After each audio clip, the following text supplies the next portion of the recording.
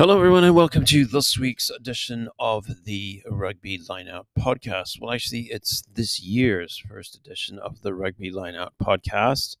And I also will be honest, it's with a fair degree of not quite shame, but sadness that this is actually the first one that I've done since November when I got back from France.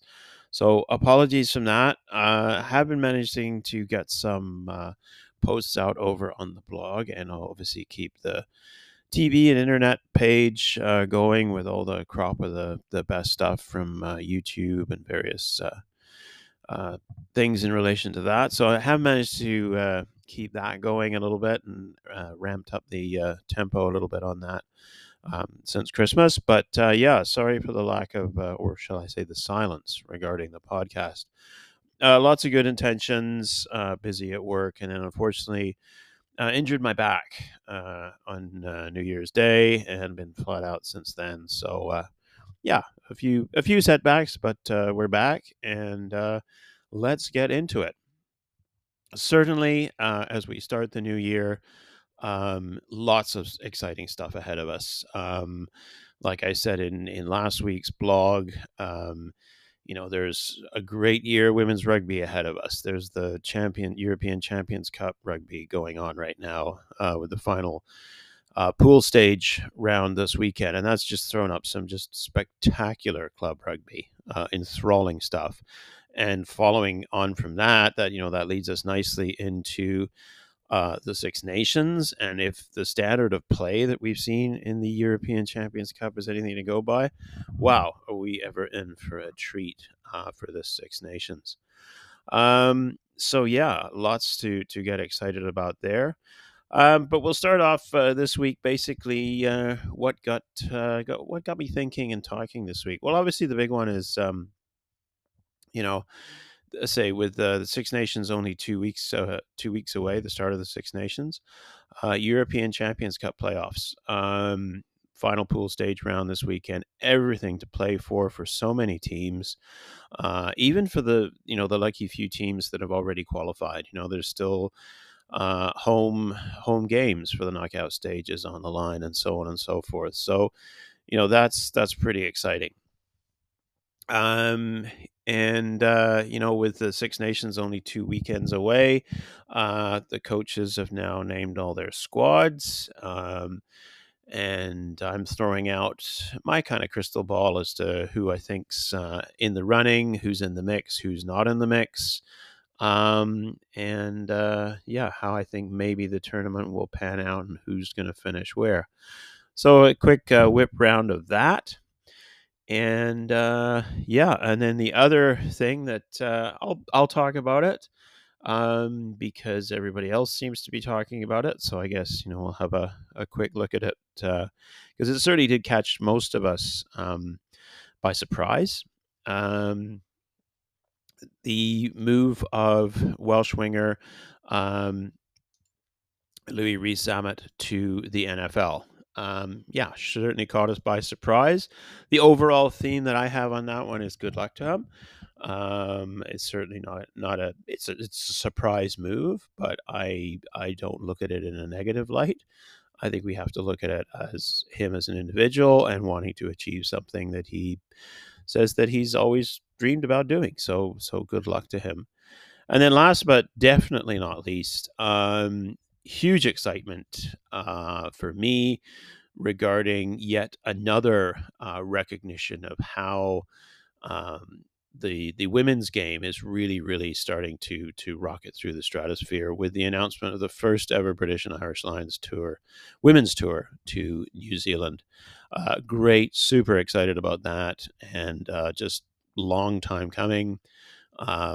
Just absolutely fantastic. So yeah, lots to talk about, but let's get into it.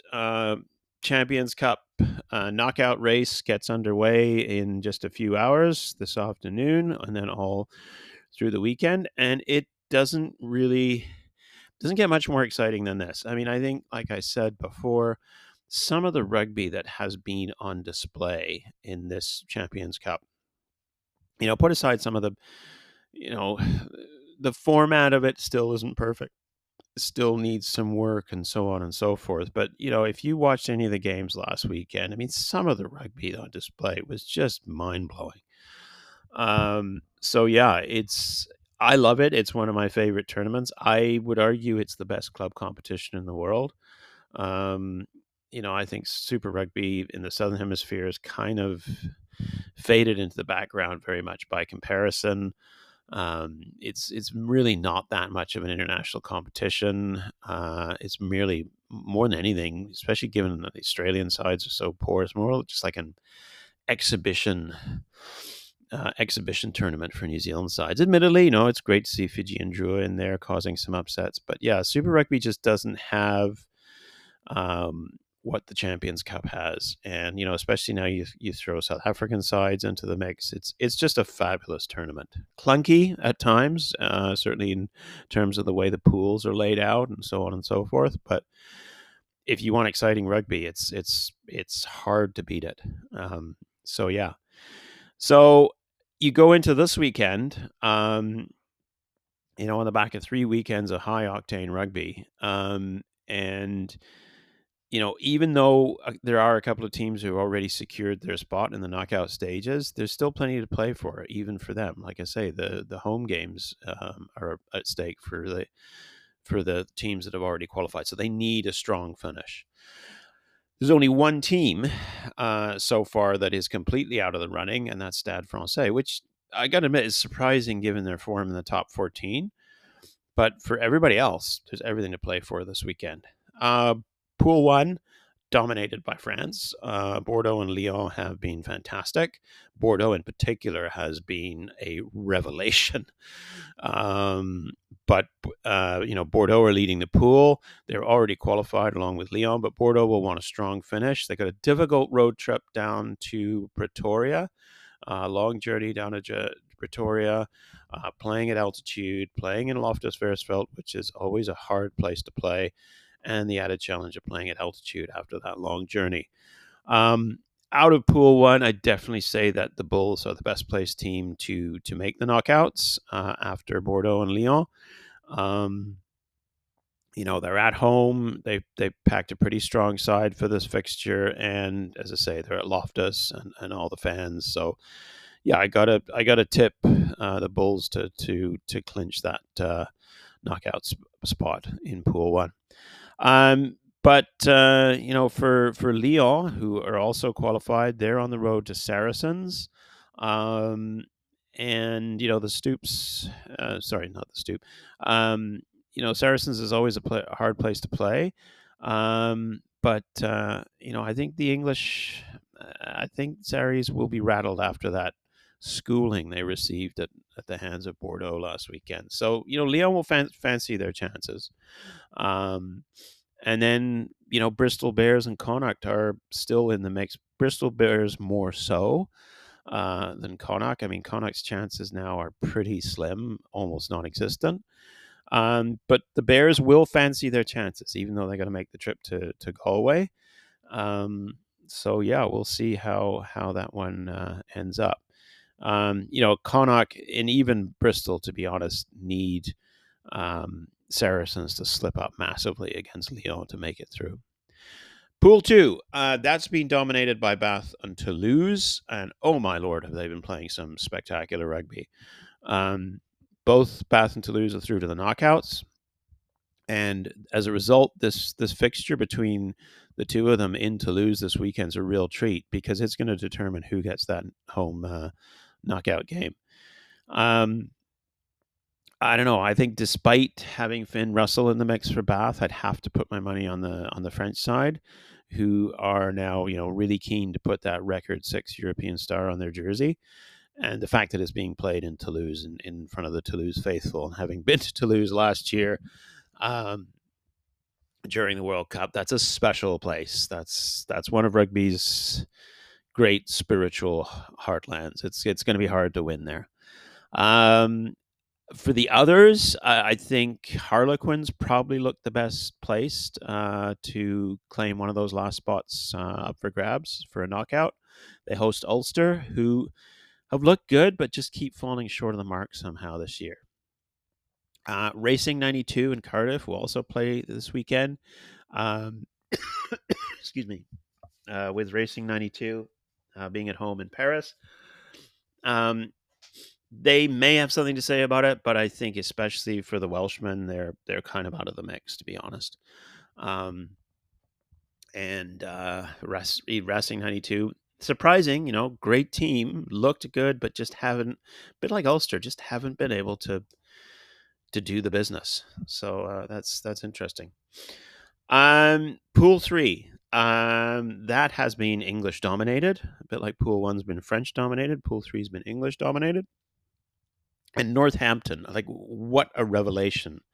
I think they're the revelation of the season. Everybody kind of forgets.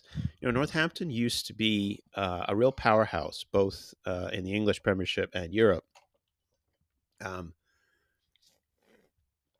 That's kind of fallen off the boil a bit over the last few years, but this year they have been sensational, is the word that comes to mind.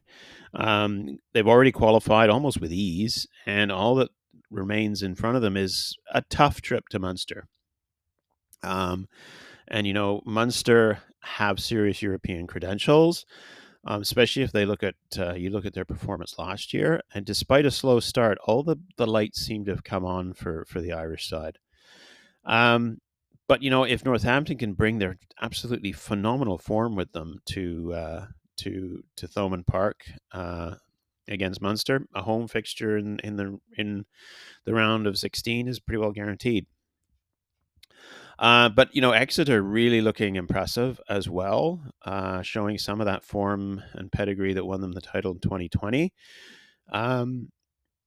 And they finished this weekend with, despite being on the road, it's only to Bayonne, and Bayonne has clearly found Europe a bridge too far this season after their promotion to France's top 14. So yeah, the big game in that pool really is the Munster Northampton one. I think Munster, they tend to, a bit like last year, they've suddenly started to click. And they've looked particularly strong through both their URC and European season midway. And when they got to the slow start, but once they got to the midway point, they looked really good. Northampton's going to be a really hard side to knock over. But if anyone could do it, especially on what is almost a holy ground, Thomond Park, then it's Munster. Glasgow and Toulon are certainly Toulon, for all intents and purposes, are out of the mix. Glasgow could still be in it, and they host Toulon, which they should win because Toulon have been poor so far this year, and especially with them now not really much to play for.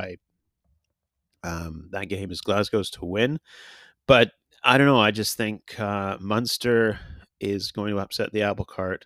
Exeter's strong, so Glasgow will have it up against them, I think. It's a shame because they've looked a good side, and if anything, they've almost been, especially after last weekend, a tad unlucky. They still could make it, but it's a big ask. Pool 4, last pool, only Leinster. Irish side Leinster, European juggernaut, have secured a spot in the knockout stages. They do have a tough trip to Leicester, but I would definitely say a home round of 16 fixture is on the cards for Leinster.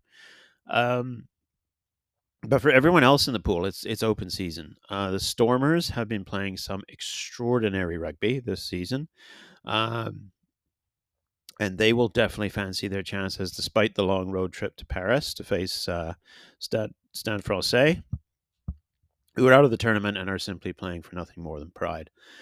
But excuse me, sorry. Leicester Tigers and Sale Sharks still very much in the mix for a strong finish. Leicester's date with Leinster this weekend is potentially a bit of a fly in the ointment for them, even if it is a home game at Welford Road. And Sale, however, have an even more unenviable task of hosting La Rochelle. Defending champions from last year, a side coming to the party slightly late, but after last weekend, they look in genuinely ominous form. So if I was to make my bets, I'd say in terms of how the pool will finish, I'd say Leinster obviously first. That's done and dusted. But La Rochelle second, Leicester third, and Sale fourth. But all those three sides could still qualify. So we will see. Anyway, a festival of high octane rugby this weekend. You don't want to miss a second of it.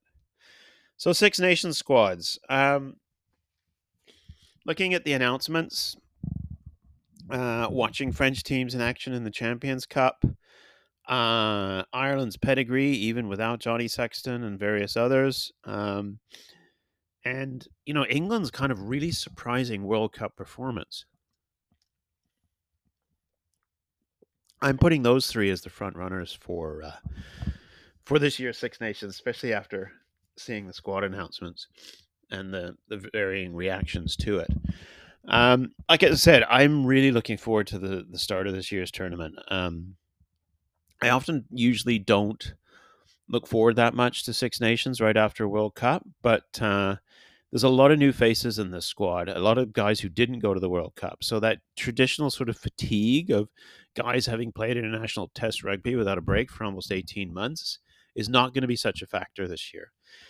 Throw in some coaching shuffles, some new ideas on how the game should be played,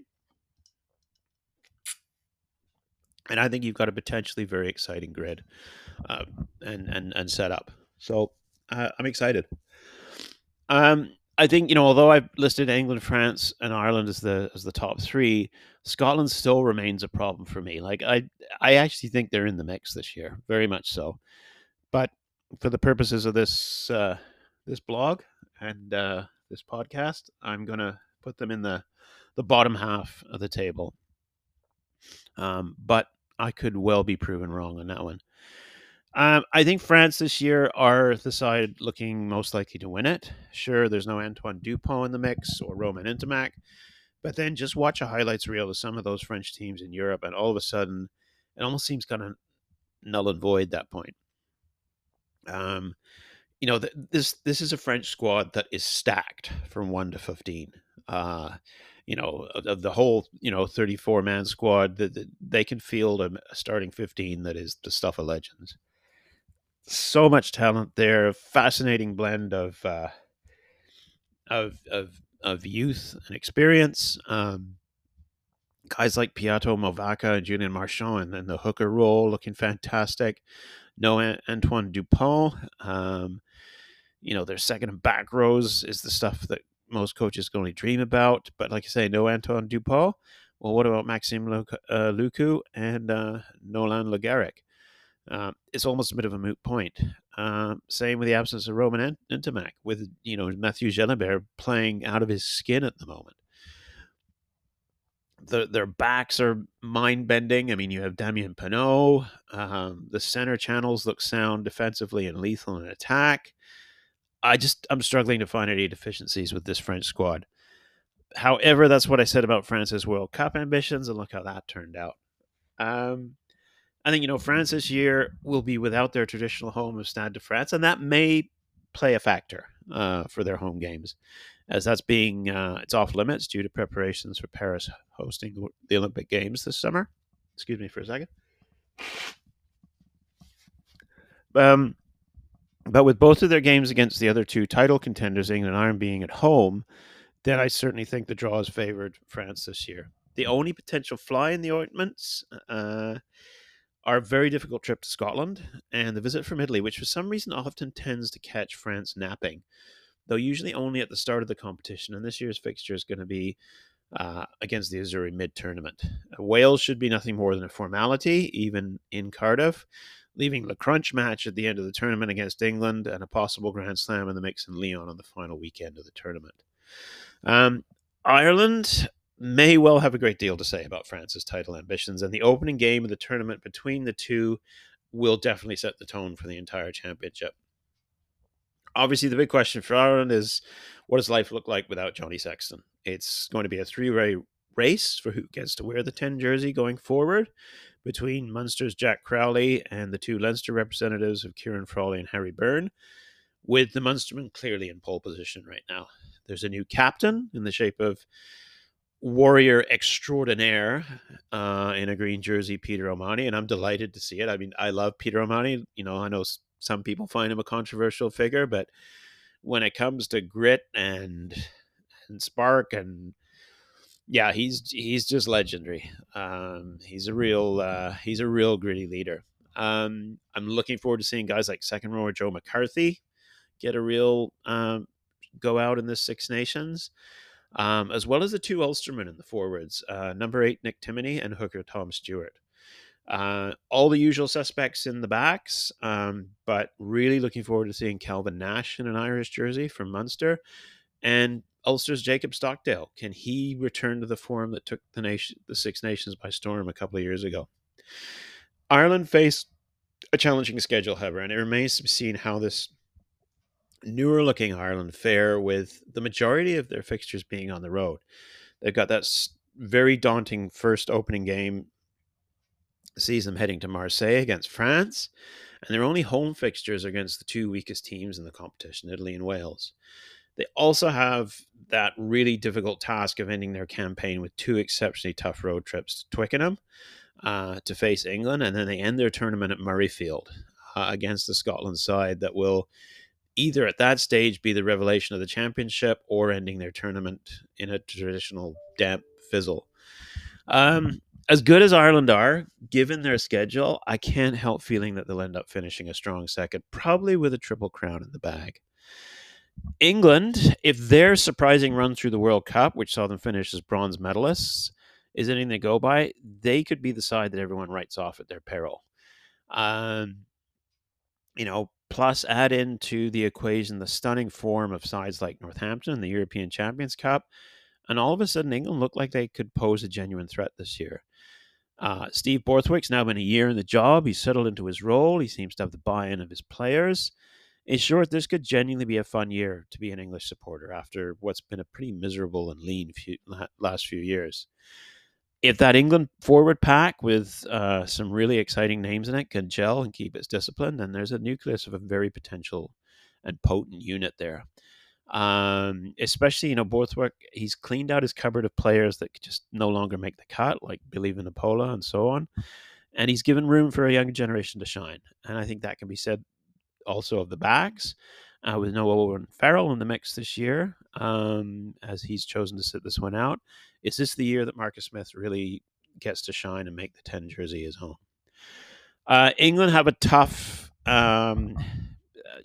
have a potential banana skin before they had time to gel by heading off to face a new look Italy. The visit from Wales to Twickenham should consolidate whatever good work gets done in Italy, preparing them for one of their most difficult assignments of recent years, a daunting trip to Murrayfield and their nemesis Scotland right now. If they emerge positively out of that one, then they will fancy their chances against the Johnny Sextonless Ireland at Twickenham before heading off to end their campaign against France and Lyon. Le Crunch match may not be playing at the Stade de France, but the noise generated by 60,000 people crammed into that Stade Olympique in Lyon, that's going to be pretty daunting, especially if France are chasing a Grand Slam at that point. And then you got the other three, Scotland, Wales, and Italy. What can Gregor Townsend do? He's got a good squad. I think they're relatively fresh for the Six Nations, given the fact they got knocked out of the World Cup relatively early.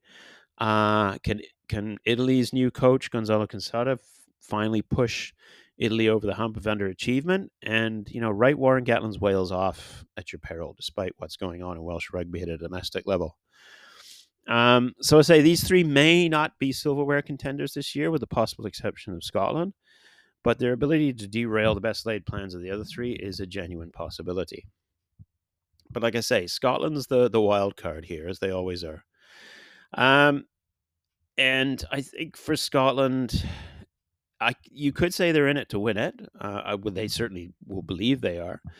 But for me, the lack of tournament consistency and staying power remains Scotland's genuine Achilles heel. They just don't seem to be able to go the distance in tournaments, despite some seriously world-class talent. Will this year be any different? I think, Scotland head into this tournament with some genuine depth across all the positions, and for once they're not nursing a casualty list from hell.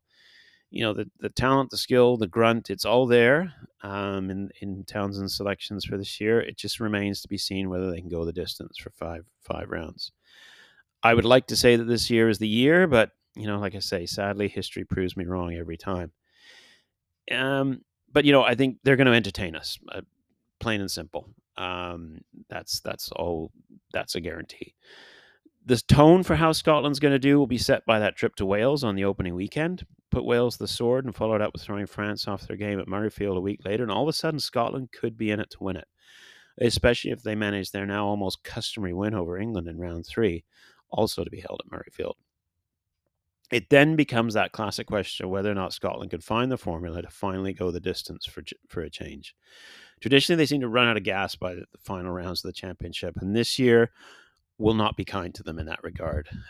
They got that awkward trip to Rome, which has often caused them to blow a tire in the past, followed up by a final game against Ireland at the Aviva, who by that stage could be chasing a Grand Slam in front of a delirious Dublin crowd.